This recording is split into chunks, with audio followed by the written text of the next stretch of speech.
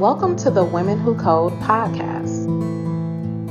And then the influence of the tech is that my son is really into learning Scratch right now, and they're just naturally inclined to go in that direction. I give them a little bit of guidance, but then they're just like, I want to do tech or I want to learn programming because they see you as, doing it yourself. So they almost is like a positive role model in that situation.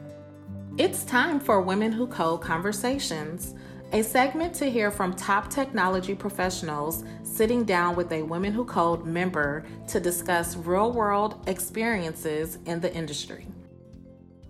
Welcome to the Women Who Code podcast. I'm Natalia Days, the Senior Director of Communications and Marketing with Women Who Code.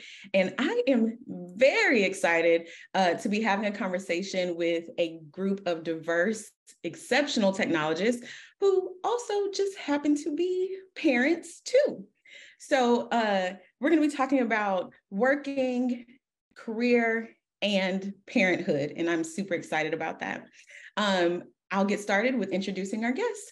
Up first, we have Odette Nemes, who is a queer woman who migrated to the United States from Puerto Rico. She has dedicated her career to addressing racial and gender inequity by building and managing programs that inspire people to reach their full potential. She's proud to be head of growth at OnRamp, a company that builds custom technical apprenticeships for clients such as Vanguard, Amazon, and Twitch. Odette has shared custody of her awesome and intense kids who are 3 and 6. She has an Excel for meal planning because of her limited cooking skills, cannot stay on the sidelines during soccer practices, and has been too ambitious in exposing her young kids to live theater. When she doesn't have her hands full as a single mom, she enjoys playing basketball, attending concerts and musicals, recovering on the couch, same, and not having to pack school lunches. Welcome, Odette. Hi, thanks so much for having me. We're happy to have you here. Up next, we have Madonna Wambua, who is an author, keynote speaker, senior Android engineer, and Google developer expert for Android with over 7 years of experience building Android applications. She is also a GDG NYC lead, Women Tech Maker ambassador, and a host of Tech Talks with Madonna, a podcast geared towards supporting women in STEM.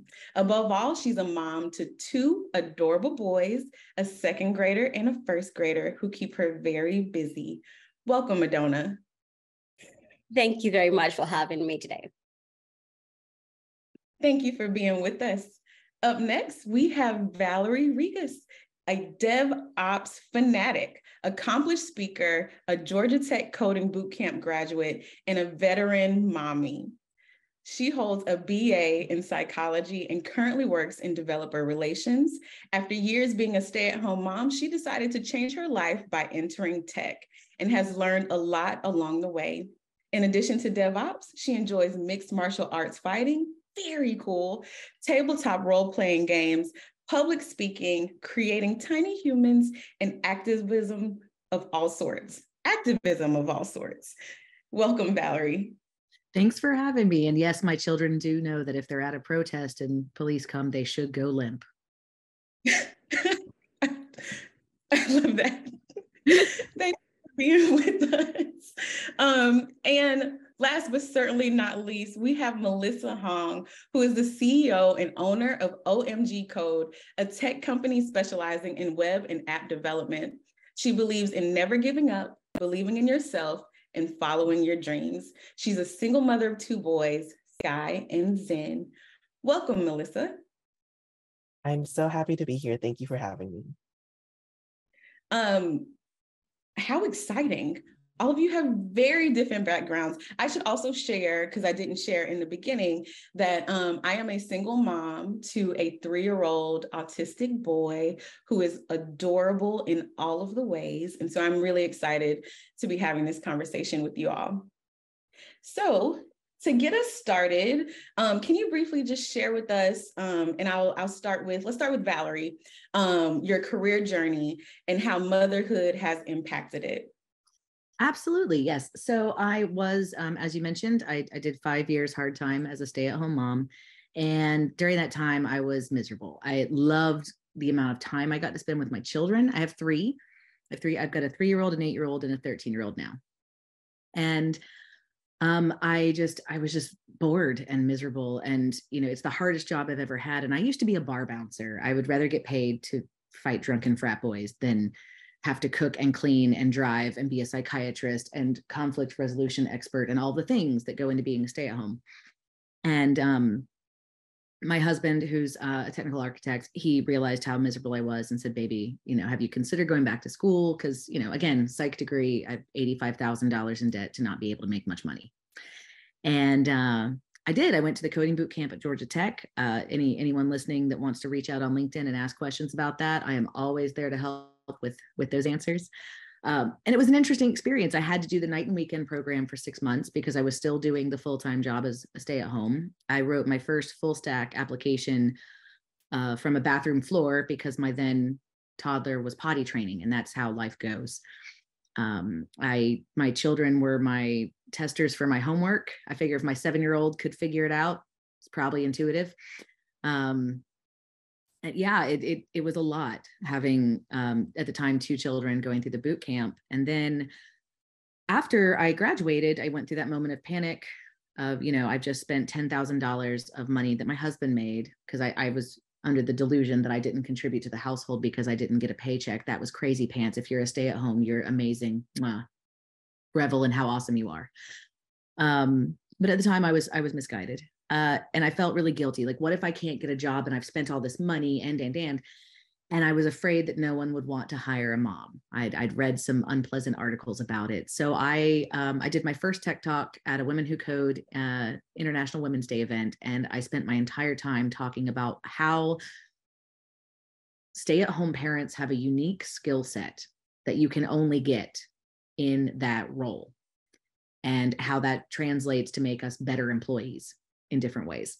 And that accomplished a few things. One, I got my first role. I got a DevOps internship, which doesn't exist. I don't know how I manifested that, but I'm just thankful it happened. Spoiler alert, women lifting me up and helping me is how I got that. That's why I'm so passionate about helping other women. But it also gave me the bug for speaking. And I've, in the last 5 years, I've lost count of how many conferences, meetups, events at which I've spoken. I love the community. I'm all about people. And then I had the unique experience of going through my 3rd pregnancy at my first company. And I had never really had to do a lot of the working mom things. With my oldest, I was a single mother. It's the hardest job. So kudos. I was a single mom running a family business. So my oldest girl just went to work with me. And there's pictures of me teaching judo with this baby in my uniform being held in place by my black belt so that I could yell at students while she nursed, And then with my second, I was a stay-at-home. So having that 3rd child with, there was no maternity leave, technically. I took some short-term disability to get about a month off. So going back to work, sleep deprived as a DevOps engineer, responsible for, our builds with no sleep, that was neat. Having to figure out what a breast pump even was on my 3rd child. I'd never used what this contraption. This looks like a torture device. Why would I? Oh, because I have to go to work. It was just a whole new world. Very eye-opening. And yeah, all of that to say, I'm very passionate about parental leave in general as a business case, not as something to make parents feel good. Because while, yes, I would have liked more time to hold my sweet, precious little angel baby, I put bugs in the code because people who don't sleep shouldn't be in your code base. And I once walked into my office after pumping with my shirt off because people who don't sleep forget things in other rooms. And it was a black t-shirt on a black chair. And I was very, very tired. And there's definitely a business case for parents need time to recover. So yeah, that's working and going through the boot camp and all these things as a mom. It's almost like, boot camps are hard. And so when you have children on top of it, it's like you're drowning and someone hands you a baby at the same time. My hat is off to literally any parent who manages to go back to school, get through it, learn, accomplish, move on with their career. It is children are the best blessing I've ever received, and I can't imagine my life without them. They are incredible. They are also time intensive and a lot of work, and there's a lot of pressure to do it right because that's the future of our nation and our world. And so it's not as simple as, throw down a bowl of food and hope that they're fine. Like you can't just feed them and house them. You have to teach them morals and values and ethics and how to be a good citizen. And that's a lot when you're also going from calling your computer the magic box that holds email to being a full stack developer in 6 months. It's just a lot. So again, to y'all out there who are parents, you have nothing but my undying respect and admiration, because it's a whole different journey. Wow, Valerie, we're gonna learn more about your journey. You have a very unique perspective, so thank you for sharing. Melissa, I see you coming off mute. You want to share next? Yeah. So, oh my gosh, I think Valerie, I understand you so much, just because like I went through the same thing where, I went through a coding boot camp, coding dojo. And while I was doing that, I was with my first son and going through that whole experience. And then even after that, pretty much having my second child, a couple of years later. And then I was like, I started off, actually before everything, I started off in medical school. And then I decided it wasn't something that I was passionate in. I think I always believe in following, what you're passionate in. So I decided to switch over and did the coding boot camp. And when that all kind of occurred, you just learn to, like, I kind of got thrown into the environment because I'm a freelancer, and then I started my own company. So in a different perspective, instead of going the corporate route, what I did was I did the freelance route, and I just started remote work with my kids. Like, that's how it started. Like, I started working, nursing them while I'm working, like, while I'm on the computer, like they're literally on my lap while I'm on client calls. So like, it's just something that you have to learn. And what you learn from all that is that it's okay to have chaos. It's okay to have discontinuity and asynchronicity, because there's no other way around it when you have kids and you're working from home. Like, you have to be able to do work and then take a moment to take care of your children and then come back to work, and then, oh, they have to have breakfast. Oh, they have to, go to the potty, so you have to take them there. And that discontinuity kind of breaks your rhythm in work, and you kind of have to accept that and be like, you know what, I'm going to think of it as a break instead of as something negative and something, that is a bad thing, but actually see it as like a positive, like, oh, and now I'm going to take a break for the 16th time today, and then take your moment with your children and then come back. I think that's the benefit though of freelancing or, doing your own company, is that you're actually, even though you feel like you're away from your children, you're actually right there. Like, when you're doing remote work, you're like always there. So you can almost prioritize work in that way, because you're like, okay, my kids are fine. I can now focus on work. And then, just bring them in every once in a while to, of course you have your regular duties, but my work day is like, it starts from like eyes open to eyes closed. So whether it's work related to, my clients or my kids, like, you just are constantly, on the go, I would say. I'd love to jump in, because to hear Valerie and Melissa's stories, I actually ended up landing at a job after I had my kids, to get underrepresented folks and moms and career changers into tech. So to hear the stories of Valerie and Melissa juggling being moms and completing a boot camp and then landing their first job in tech and transitioning in just makes my heart warm.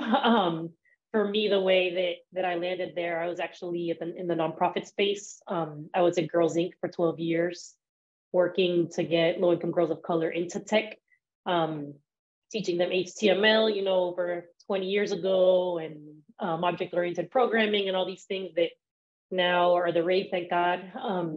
And was really trying to start a family with my then wife, and really struggling with infertility, which I think is something that isn't talked about enough.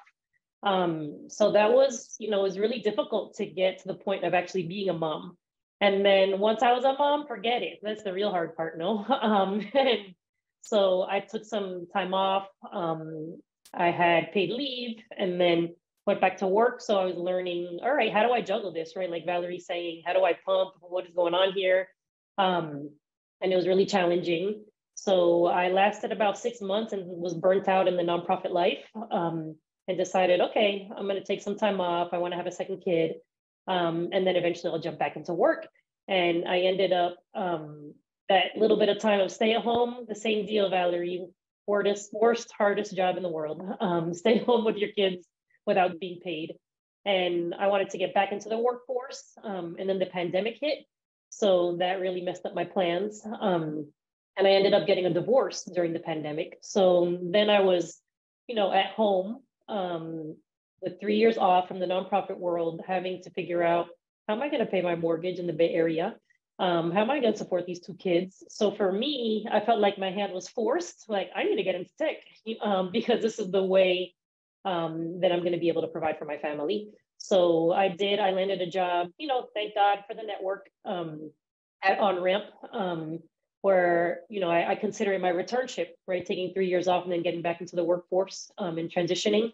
And now I, am fortunate enough to be able to set up these opportunities for folks myself, for moms transitioning in, for other folks. And it's just, a dream for me to be able to give folks these opportunities that are able to triple their salaries and still be able to do mission-driven work in the tech industry, and to hear stories like this all the time. And they're the best employees. For me, it's like, come on, who doesn't want to hire somebody who is a mom that can actually juggle taking care of their kids while working, while doing a boot camp, or taking care of their kids, not getting paid, doing a boot camp. I mean, these are the most skilled, incredible, agile employees you're ever going to want. So I'm just really happy to be here and see the examples that I hear about every day with you all today. Wow. I mean, I think I'm going to jump in and just say, just listening to all the stories, I was just saying, wow. And also, yes. And also, go women. And also, oh my God, such great stuff. So for me, it's very similar to Valerie. So I took actually a sabbatical, and that's when I got pregnant with my first kid. I decided to stay home. And as a foreigner, it's very different and very tough because I don't have any family members around. So I wasn't able to leave my kids with anybody that I could trust. So I just had me and my husband. And my husband was actually trying to finish his PhD during that time. So it was just us and then my firstborn. And then I got my second kid just I think years apart, 1 year, because they are 8 and 6. So as you can see, it happened very closely. And you're right, Valerie, I really felt like I wasn't contributing. And this is coming from working a very good job, a very stable job. And now I have nothing. And we have to depend on my husband for everything, for groceries, rent. I mean, everything was on him. And I felt very sad that I wasn't able to do anything. But that did not stop me. And I saw the light at the end of the tunnel. And this is through Women Who Code, actually, which is so amazing. I just want to say this is one of the great things that ever happened to my career, just being a member of Women Who Code. Because it's through Women Who Code, I got to ignite my passion. And that is through contributing through their online, this online. So Women Who Code has, so I work in Android, and Women Who Code has a mobile lead track, and I was able to join that track and start contributing through that. And the way I was contributing is just going back, finding the content and just learning what's happening in the ecosystem, staying up to date. All this time I was not working. Now, when the pandemic happened too, you're right, I was like, oh my God, how am I going to get a job I've not been working all these years, and now I need to go back to work. But guess what? It wasn't hard. So the contribution I was doing during Women Who Code, for Women Who Code, really helped me a lot, because I was able to be up with my knowledge. And when I went for my first interview, everybody was asking me, how do you know all the latest content happening in the Android world? How do you know that stuff? And I told them, I just share with the other women who, at the Women Who Code group. And I was hired. So that was very nice. And fast forward now, I get to travel everywhere with my kids. I am happy to say that it's been a great journey. I wouldn't trade it for anything. And I mean, I just don't even know what to say. Just to say, being a mom is so awesome.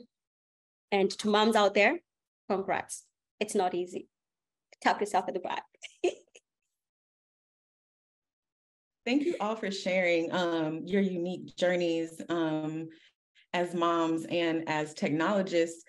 A lot of you kind of hinted at what could be coined mom guilt. And so I'd be interested in hearing from whoever feels inspired. How do you balance being career-driven while also experiencing some mom guilt or feeling like maybe you're not spending as much time as you would like with your kids? I'll speak up on this one. When I got my, I've been speaking at events for 5 years, and that typically involves travel. There's only a few in Atlanta each year at which I reliably speak. So, okay. So I've got the travel aspect. Of my 3 children, my center child, the one that we all revolve around, not the middle child, our center child, she does not do well with me being away. So that's been something to deal with, crying, Mom, you're leaving for the airport again, and then, there's the things like I tried to give myself the gift of some mental health help a while back, where from 6 to 9 p.m. there was, group therapy dealing with trauma and coping skills and such, because I am a firm believer that every adult and most children should probably have what I call a life consultant. Which is what I call therapists. In business, if we're not subject matter experts, we call in a consultant. Well, guess what? I'm not an expert on my life. I need a consultant. So I was giving myself this gift, and there was a lot of mom guilt about it because, I'm working all day, and then for like an hour and a half, 2 hours, I'm hanging out with my kids, getting a meal on the table, ready to go. And then I'm up on a call from 6 to 9, and there were tears. And why are you always on a call? So some of the things that I've implemented, one, when you're in DevRel and you travel a lot, you rack up Sky Miles like nobody's business. So for example, in February, I was speaking at a conference in the Bay Area, and I took my 13-year-old with me, let her take a full week off school. We went on a cruise to the Bay for Valentine's as a date. She borrowed my dress. It was surreal for me. Because don't you know, she's still a 10.5-pound baby, not a 13-year-old who can steal my clothes. But, we took a week and played in San Francisco, and, the school did not approve of my choices, but I did. Things like when I'm at a conference, if I'm at a speaker's dinner and my middle child calls because she really misses me, I step away and I answer the call. And sometimes I ask international strangers to say hello to my 8-year-old to make her feel special and loved across an ocean. When I speak in Atlanta, with very little exception, I keep the big kids out of school. And, I once had a school social worker fuss at me and say, their education's important. They should be learning every day. And I'm like, whoa, whoa, whoa. They did learn that day. At 8 a.m., they learned about aspect ratio on slides. Then they learned about AV systems for large events. Then they learned how to set up a lavalier microphone. Then they learned how mommy delivers a keynote. And then they went to several different vendors because the rule was they could only take home useless pieces of plastic from the swag tables if they heard a pitch. So they learned a lot about technology that day. For me, it's from day one, it's been integrating my kids into my life. One, I don't want to model not having a life, making them think that the day that their kid's born, their life ends. That's not sustainable. And that's how adult depression, comes out of nowhere. As a single mom, there's pictures of my oldest with cotton balls shoved in her ears and Band-Aids over to keep them in at my sister's concert because, well, it's an all ages show. And I want to go see my sister's band play, and I can nurse the baby to sleep at a bar just as easily as at home. Finding a way to safely integrate them into my life as much as possible while still fostering their interests and talents. It's a delicate balance, but it leads to a situation where the kids don't feel excluded from adult lives. They don't feel like they're losing you to work, and you don't feel resentful for giving up things that they haven't asked you to give up. The children never, that's the thing that no one talks about. The children never ask us to give up opportunities. They don't ask us to go without hobbies or interests or time away with friends. We do that to ourselves, assuming it's what they want.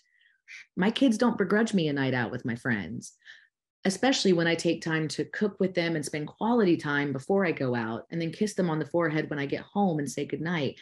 It doesn't have to be this all or nothing thing. And, when my third was born, there was one day I wasn't safe to drive, and I just I was right by my office for a doctor's appointment with the baby. And I thought, well, if my colleagues can bring their dogs into the office, I can bring my baby, because I'm not safe to drive to the daycare across town. And I just had to take him to work, and people had to understand. And I find that if you're forceful, it's kind of like when you're walking into a bar underage with a really bad fake ID, you just walk in like you own the place and no one will question it. I find that when it comes to taking my kids to work, or integrating them into any area of my life, if I just walk in like I own the place and say, what? You mean to tell me you don't think it's normal for kids to be here? Of course it's normal.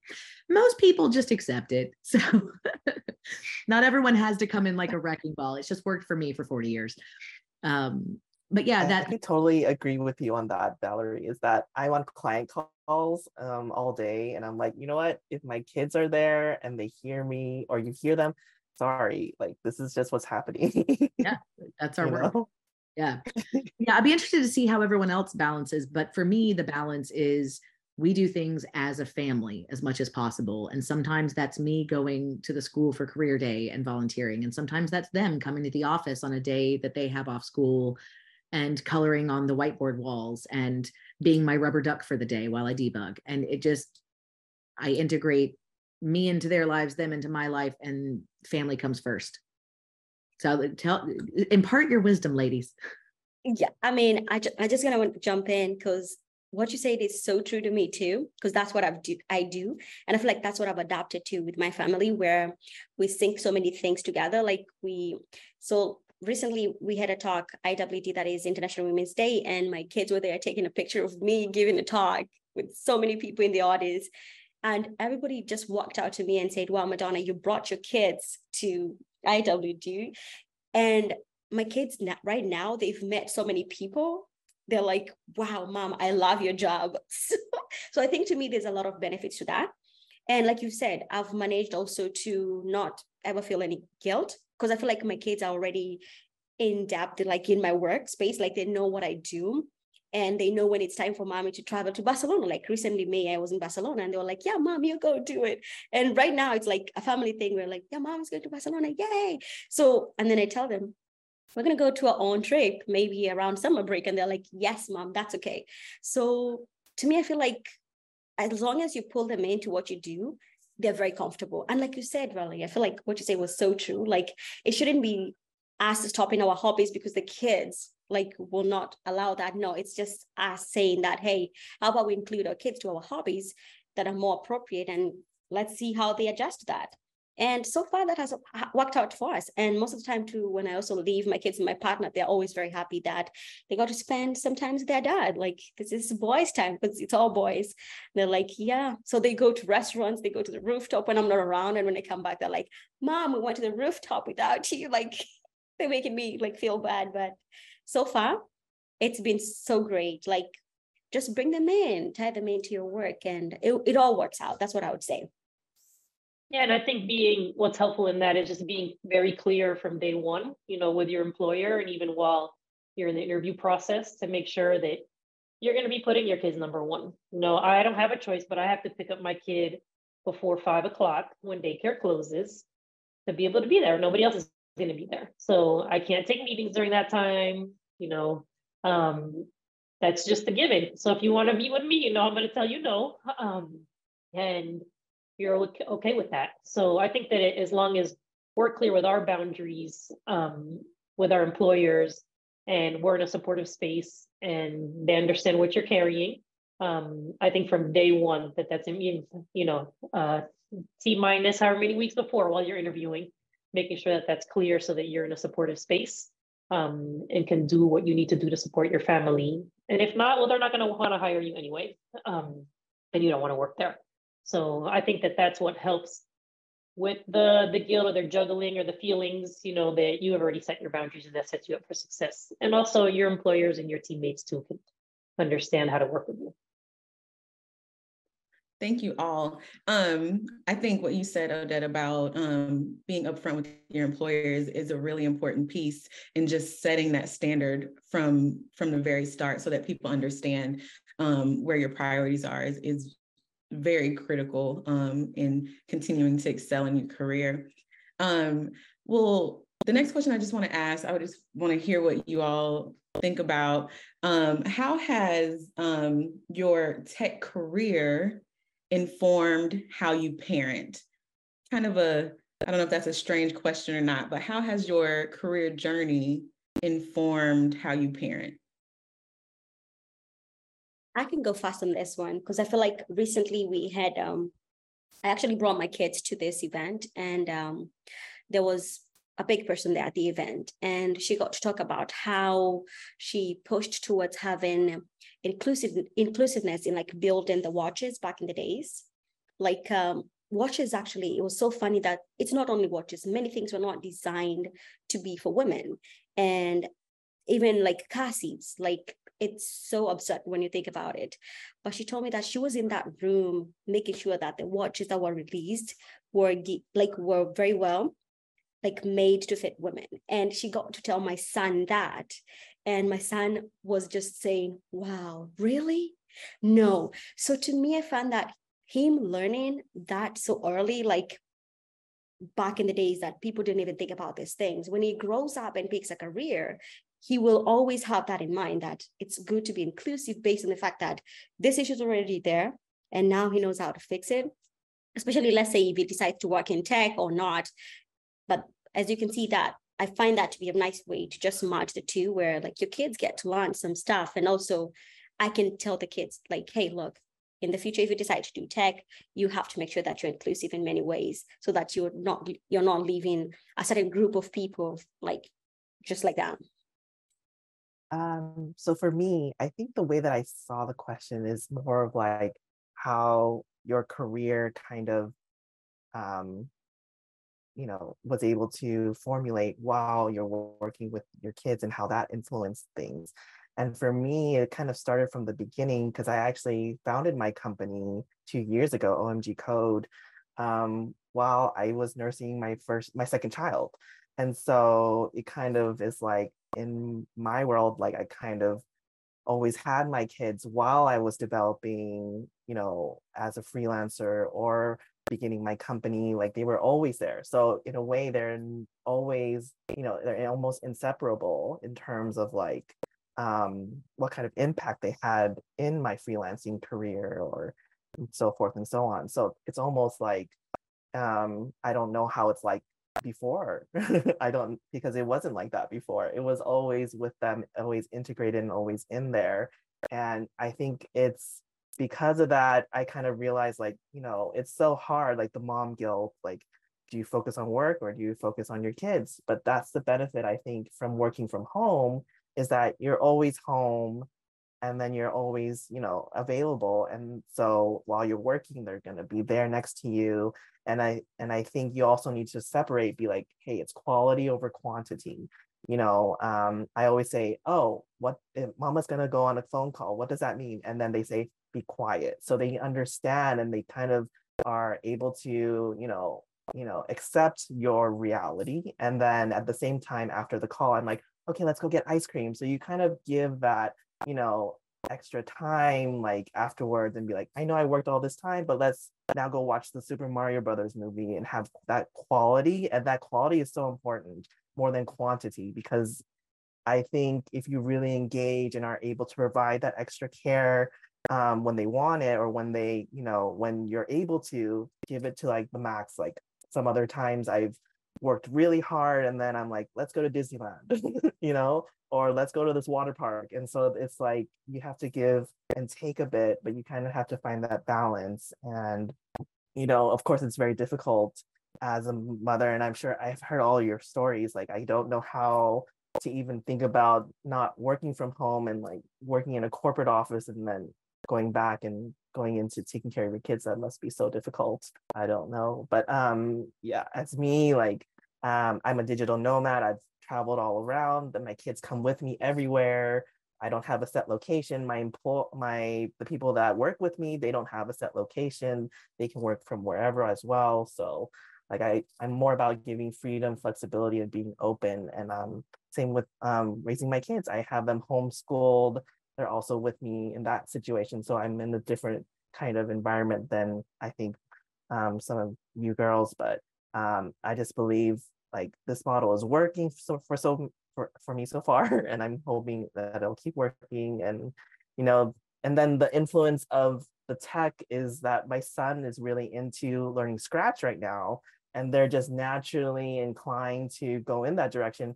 I give them a little bit of guidance, but then they're just like, I want to do tech or I want to learn programming, because they see you as, doing it yourself. So they almost is like a positive role model in that situation.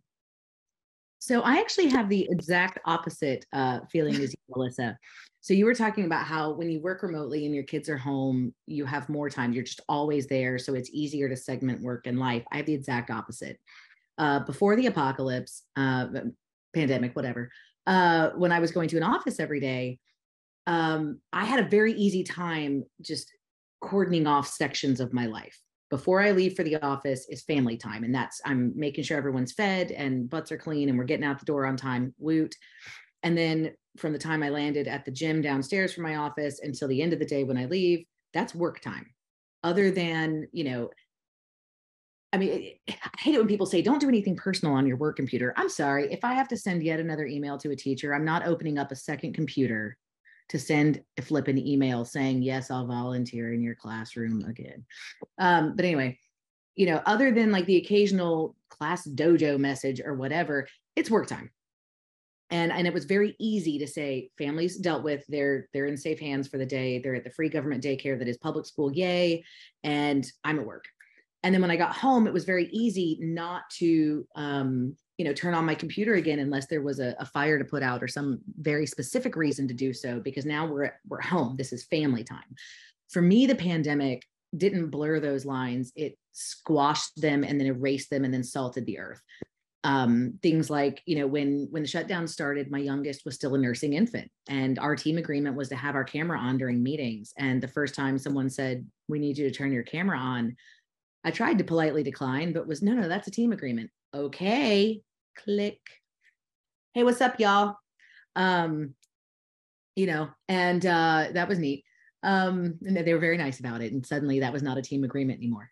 But, it blurred that line in such a way. I mean, it got to where we were, in this house, 5 of us together 24/7, but I felt like we had so much less quality time because my West Coast colleagues that might be more respectful of my working hours when I was going to an office are suddenly cool putting a meeting on. And the number of days I have spent in the last few years at the stove stirring something with headphones on and my laptop camera on, watching me cook during a meeting.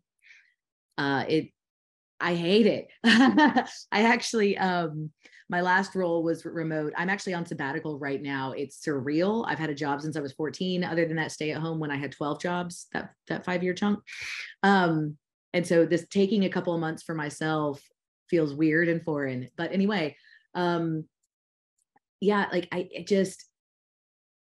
miss quality time. But in my last role, I was remote, but I paid for a co-working space. I found a women's only co-working space because I find that they're nicer and have better snacks and no one hits on you while you're trying to work. And it's great. Yeah, I mean, I left my house and paid to go to an office just because I need that separation. I need the clearly defined boundaries between work and home, or else I'll work 24 and home 24, but neither of them is done well. Can I would like to support your point, because I feel like that is so true. And for me too, that's what I'd say to do that. It's very tough when you're working from home and then you're still having to raise your kids, and setting that boundary is very important. Because to me also, I felt like it was so hard to separate the two, because sometimes you'll be tied up with work all the way until it's so evening late and you're like, oh my God, it's time to cook. What time is it? So what I've decided to do is set up timetables that, hey, look, and I know timetables don't work for everybody, but to me, it's very strict. Like if it's 5, I'm done with work. I'm not logging in and not doing anything. And that's how we do it now. And then definitely I do want to find a co-working space, because I feel like, well, I need to be getting out. However, I feel like working from home really enables me to pick my kids on time, drop them to school on time, take them to soccer practice, take them to swimming, which is not an advantage I never had before. So it's a gamble. I don't know. It's so tough to decide, but I definitely do want to find a co-working space. So this is me saying my struggles out there. As a working mom, and I think Valerie, you talked a little bit about this, how important is vacation, travel, time away, self-care, when you're both trying to excel in your career, but also be like that rock star parent? Odette, do you have any thoughts on that? Yeah, it's critical. I mean, I surprisingly now get my self-care time because I have 50% custody of my kids. So, I make it a point that when I have my kids, it's 100% intentional in it to win it. I have my boundaries really clear. And then when I don't, that's when I, end up working way longer hours, and doing everything I need to do, but also taking care of myself and going to play basketball, going to see shows, going to travel, going to do what I can in my snippet of 2 days there that I can get in. So yeah, I mean, it's weird. It's quite an adjustment from having been a stay-at-home mom 100% with my kids to then 50-50 is like, wait, what? And I sort of feel like I have split personalities a little bit, like a single mom with no kids and then 100% single mom, in there. So I have, it's a blessing and a curse. It's difficult to be away from my kids that much. But it's also that time to be able to recharge is critical for my well-being, for my mental health, and for being excited about being with my kids and being excited about work, because it can be hard to be engaged in both of those things. So that recharge time is so important. I think, especially as women of color, as queer folks, as, any underrepresented people, that we're just taught to grind all the time, and we have to, because we haven't had the choice. It's like, I've had to hustle. I came to this country at the age of 5. I saw my parents, like, how are we going to pay the bills? How are we going to go to the best college? How are we going to do this, to be able to be successful in this country and make it. And now it's like, okay, we're here. And now, I don't know, I think a lot about, I'm going off topic here, but with my kids and their life and their values, and that they don't have the same kind of stress that I had. And as we work in tech, and we don't have the same socioeconomic pressures, that our kids don't have the same ones that we had. How do you instill those values, in their lives? The values, what we value, right? What we value as hustle and grinding and go get it. And of course, they're still kids of color. Of course, they're still gonna have to work harder than other kids in there. But it really makes me think as a mom, what do I value as a human? And now as my kids who are more privileged than me, what kind of values do I want to instill in them? And what's important? How do they get to rest? And how do they get to be happy and be themselves and not carry the weight of the world on their shoulders? So I don't know, that was all over the place, but things that I think about with my kids and how they get to grow up differently than I do, thank goodness. And how they get to move in the world, and hopefully they'll be able to get to rest and enjoy their life and be happy and take vacations. And it won't be this thing where they're feeling guilty or it's not the norm for them. I don't want to sound like an old person, but sometimes I kind of hate how easy I've been able to make my children's lives. Like, they're not going to appreciate it the way we do. Like, what if we make the world a better place? They won't know true suffering. Now, I hope they never know true suffering. But I do want to speak to the self-care bit. Especially for listeners who hear the phrase self-care and think of like bubble bath or spa day. I would like to give some examples of my favorite self-care. Some of the best self-care I've ever given myself is early in the shutdowns. I started paying someone to come into my home every 2 weeks and do my deep cleaning. Like, I could tidy during the day, because I don't think people realize, and I had forgotten from before the shutdowns, but when you get up in the morning and get everyone out the door at like 7 a.m. and no one's really in the house except for that hour, and then you're gone all day and you come back and it's only a few hours until bedtime. No one lives in your house. It stays clean. March 16th of 2020, my house fell apart because suddenly 5 people lived there all day, every day. So paying someone, it is very much a DevOps mentality. What can I automate and offload from my list of things to do? Instacart is self-care. If I don't have the spoons to put on real pants with not an elastic waist and go to the grocery store and shop, Instacart is a lifesaver, because not only is someone else doing that labor for me and I'm helping support my economy, but when I inevitably remember 12 more things after I've checked out, I can still add them. And that's just bonus. Things like I don't change my own oil in my car. I pay someone to do that. If you have the privilege of offloading some of your responsibilities, it is a gift to yourself. For me, every time I teach one of my children to do a new chore that's not going to be on my list anymore, that is self-care. One, I'm teaching them how to adult so that when they leave my house, they're not 18 and asking someone for help with laundry. But two, it's one less thing on my to-do list. And I am in a tangent because we talk a lot about moms and women who code, and it's Mother's Day, and I get all that. When I talk about my to-do list, I actually mean our to-do list. I am hashtag blessed. My partner, I've heard horror stories about partners that have a stay-at-home who then goes back to work, and they expect that stay-at-home to now do all of that work plus a full-time job. And I would like the record to reflect, it wasn't self-care, it was partner care. But the day I started back to work, I never had to ask for who's responsible for what to change. I never had to ask for equity in household responsibilities because I'm now working outside of the home. My partner stepped up without any mention from me. And suddenly, as a stay-at-home, there was no self-care because it was everybody else care. If there's a sick kid, I'm awake all night because he has to go put on a suit and go to the office. I can be in my jammies and lounge. So I'll stay up with the sick kid. First time we had a sick kid after I went back to work, I was panicking. And my partner said, hey, let's look at our meeting schedules and see who it makes more sense to stay home. What? So we talk a lot about self-care, and I feel like that puts the onus on the individual to always take care of themselves.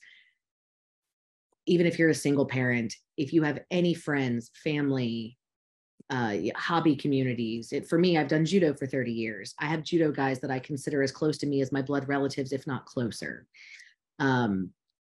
Self-care doesn't always have to be taking care of yourself. Sometimes self-care is reaching out to a friend or a family member or your partner or a parent or a neighbor and saying, hey man, I'm drowning. I could really use blank, whatever it is. Anyway, that's my 2 cents on self-care. I love that you say reaching out for support because community care is very important as parents, right?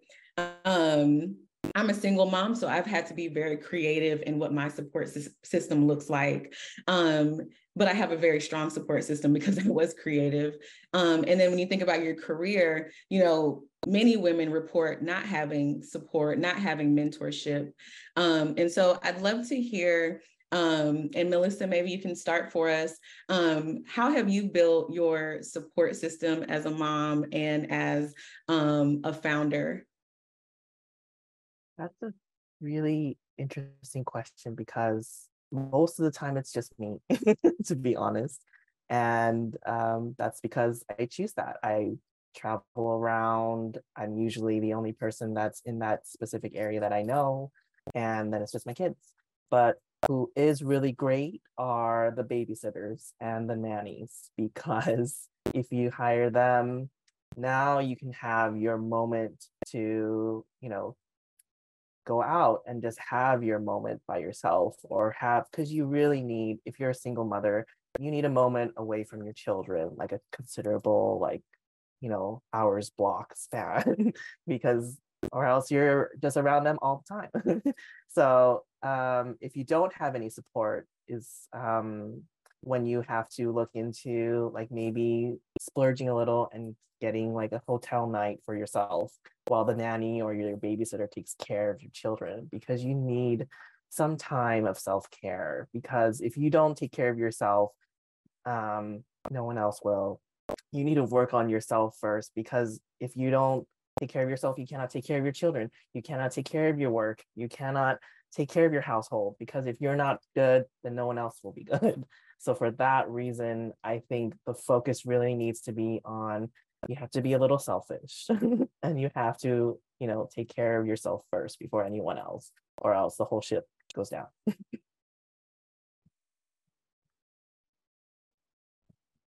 I want to ask, we've talked a lot about values and just everything that's happened in the world from COVID and things like that. With everything going on in the world, there are a lot of trending topics right now.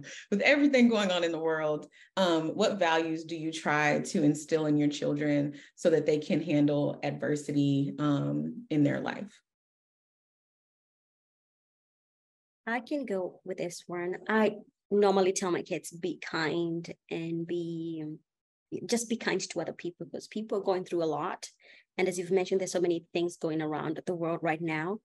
And it's so sad that people sit on the other side and start attacking people on the internet. So as they continue to grow up, I always try to instill the kindness kind of feeling, so that they don't grow to be the people that bully others. So we have like this, is it like affirmation thing that we sit in the house and say, don't be a bystander, like speak out if you see anybody bullying the other person, even at school. So for me, I would say kindness. That's the thing that I'm teaching my kids.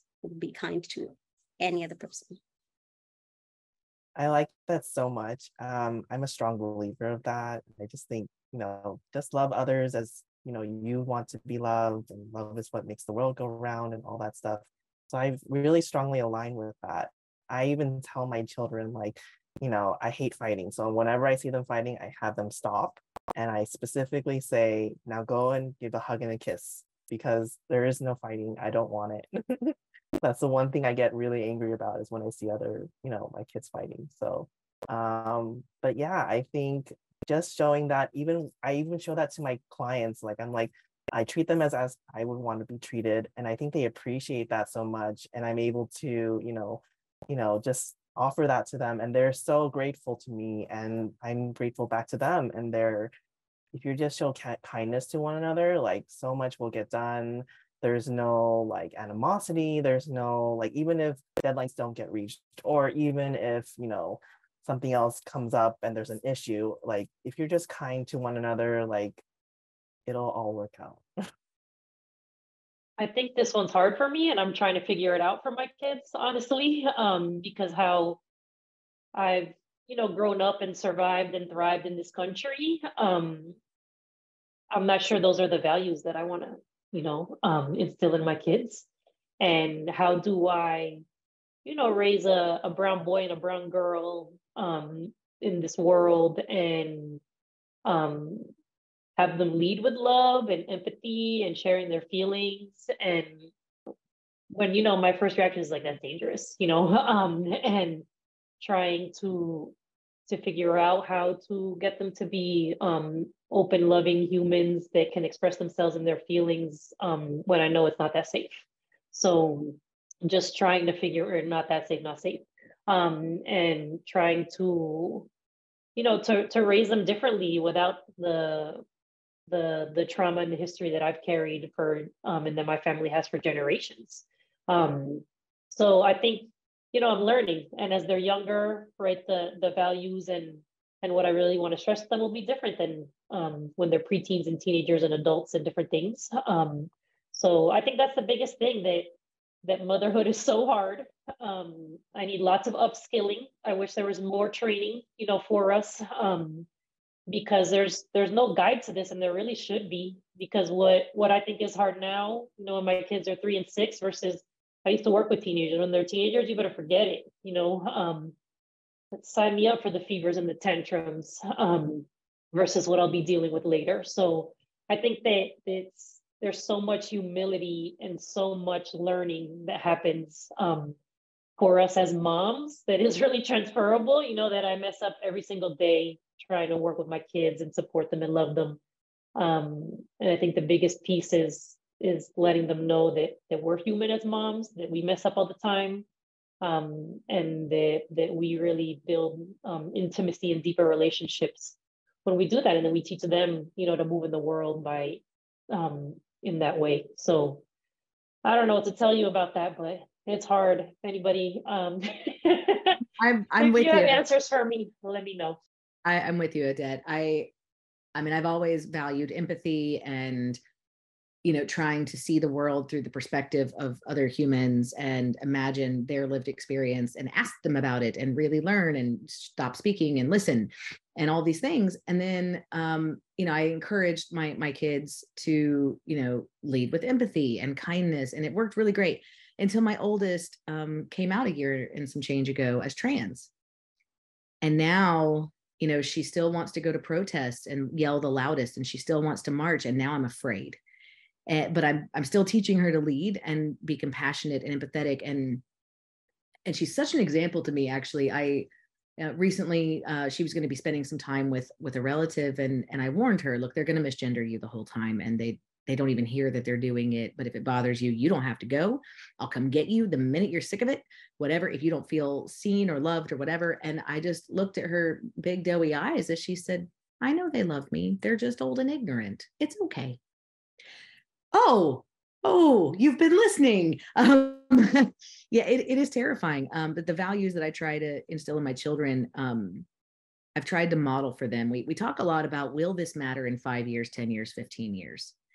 And there have been times where I'm under deadline and I really should have gotten something done for work, but my middle child got her finger slammed in a door and we needed to go to the ER. What's going to matter more in 5 years? Getting that thing written right now versus tomorrow morning, or my kid having mom at the ER to hold her while her finger gets sewn back on. We talk a lot about, there are things in this world that truly matter right now, this minute. And there are things that really don't, that other people think matter for you. But you can identify what really matters.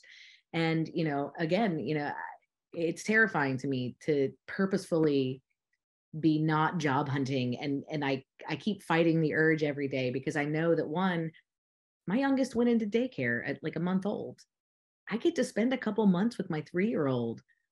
What?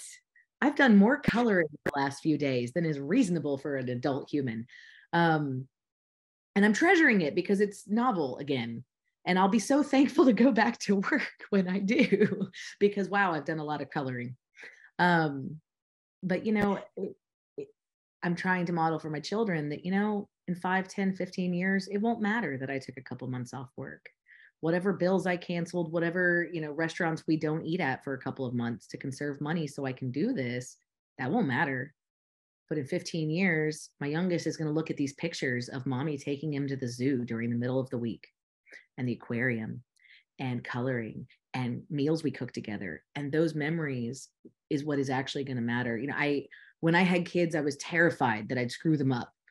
And I'm just going to put this nicely. My mother was a very complicated human being. And I could spend hours listing off all of her pros and her cons, her strengths and her weaknesses. But at the end of the day, she's been gone 7 years. And I can list off for you every negative character trait she had and still say with 100% sincerity, I would give anything to have lunch with her. Just lunch. I miss her every day.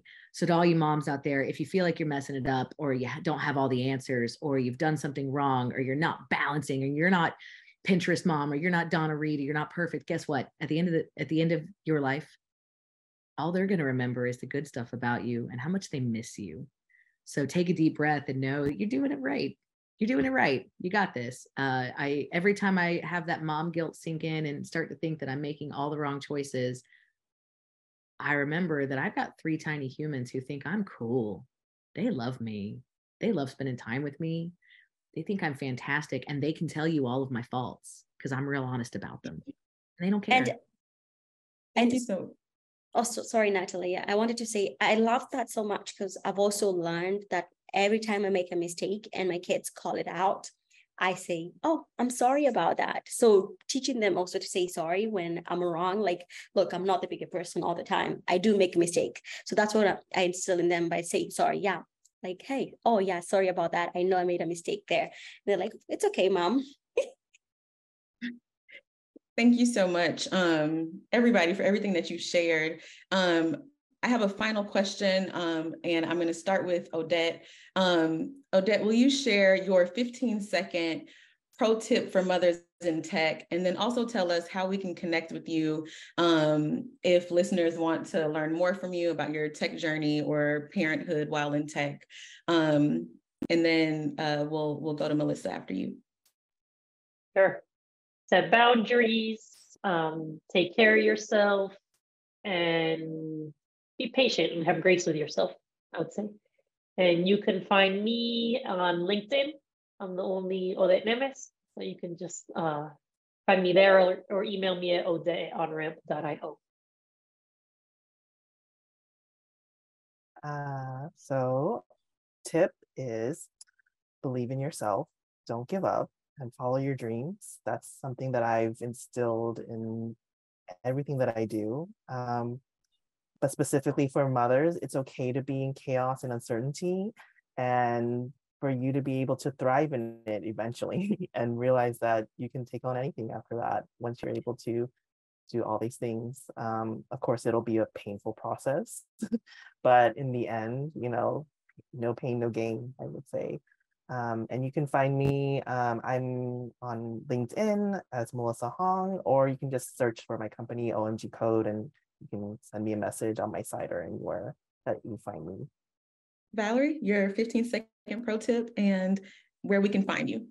Yeah, so in Western culture, we tell, especially mothers, but parents in general, we are supposed to be good full-time partners, parents, employees, athletes, chauffeurs, psychiatrists, cooks, housekeepers, resource allocation specialists. We have all these full-time jobs that people tell us to do.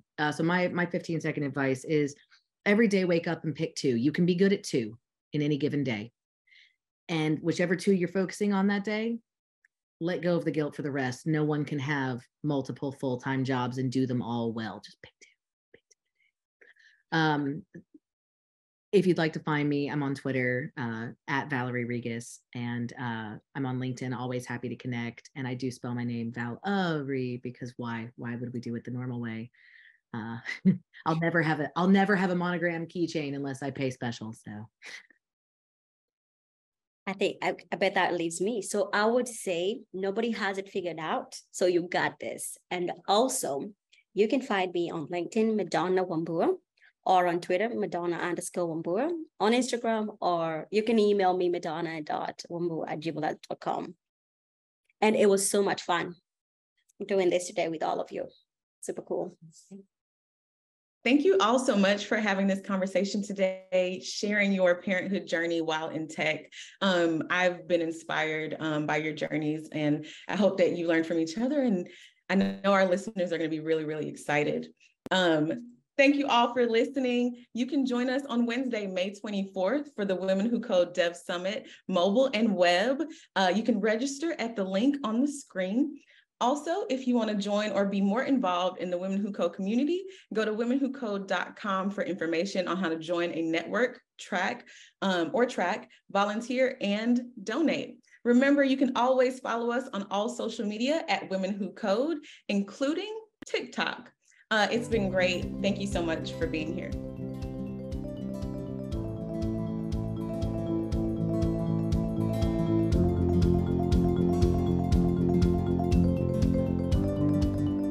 Thank you for listening to the Women Who Code podcast. To find out more about our mission and the work we do across the tech industry, visit our website, womenwhocode.com. You can also follow us on Twitter and Instagram at Women Who Code. Be sure to check out our YouTube channel with hundreds of hours of free educational videos. Just go to youtube.com/Women Who Code. Thanks again for listening, and remember to subscribe, rate, and comment.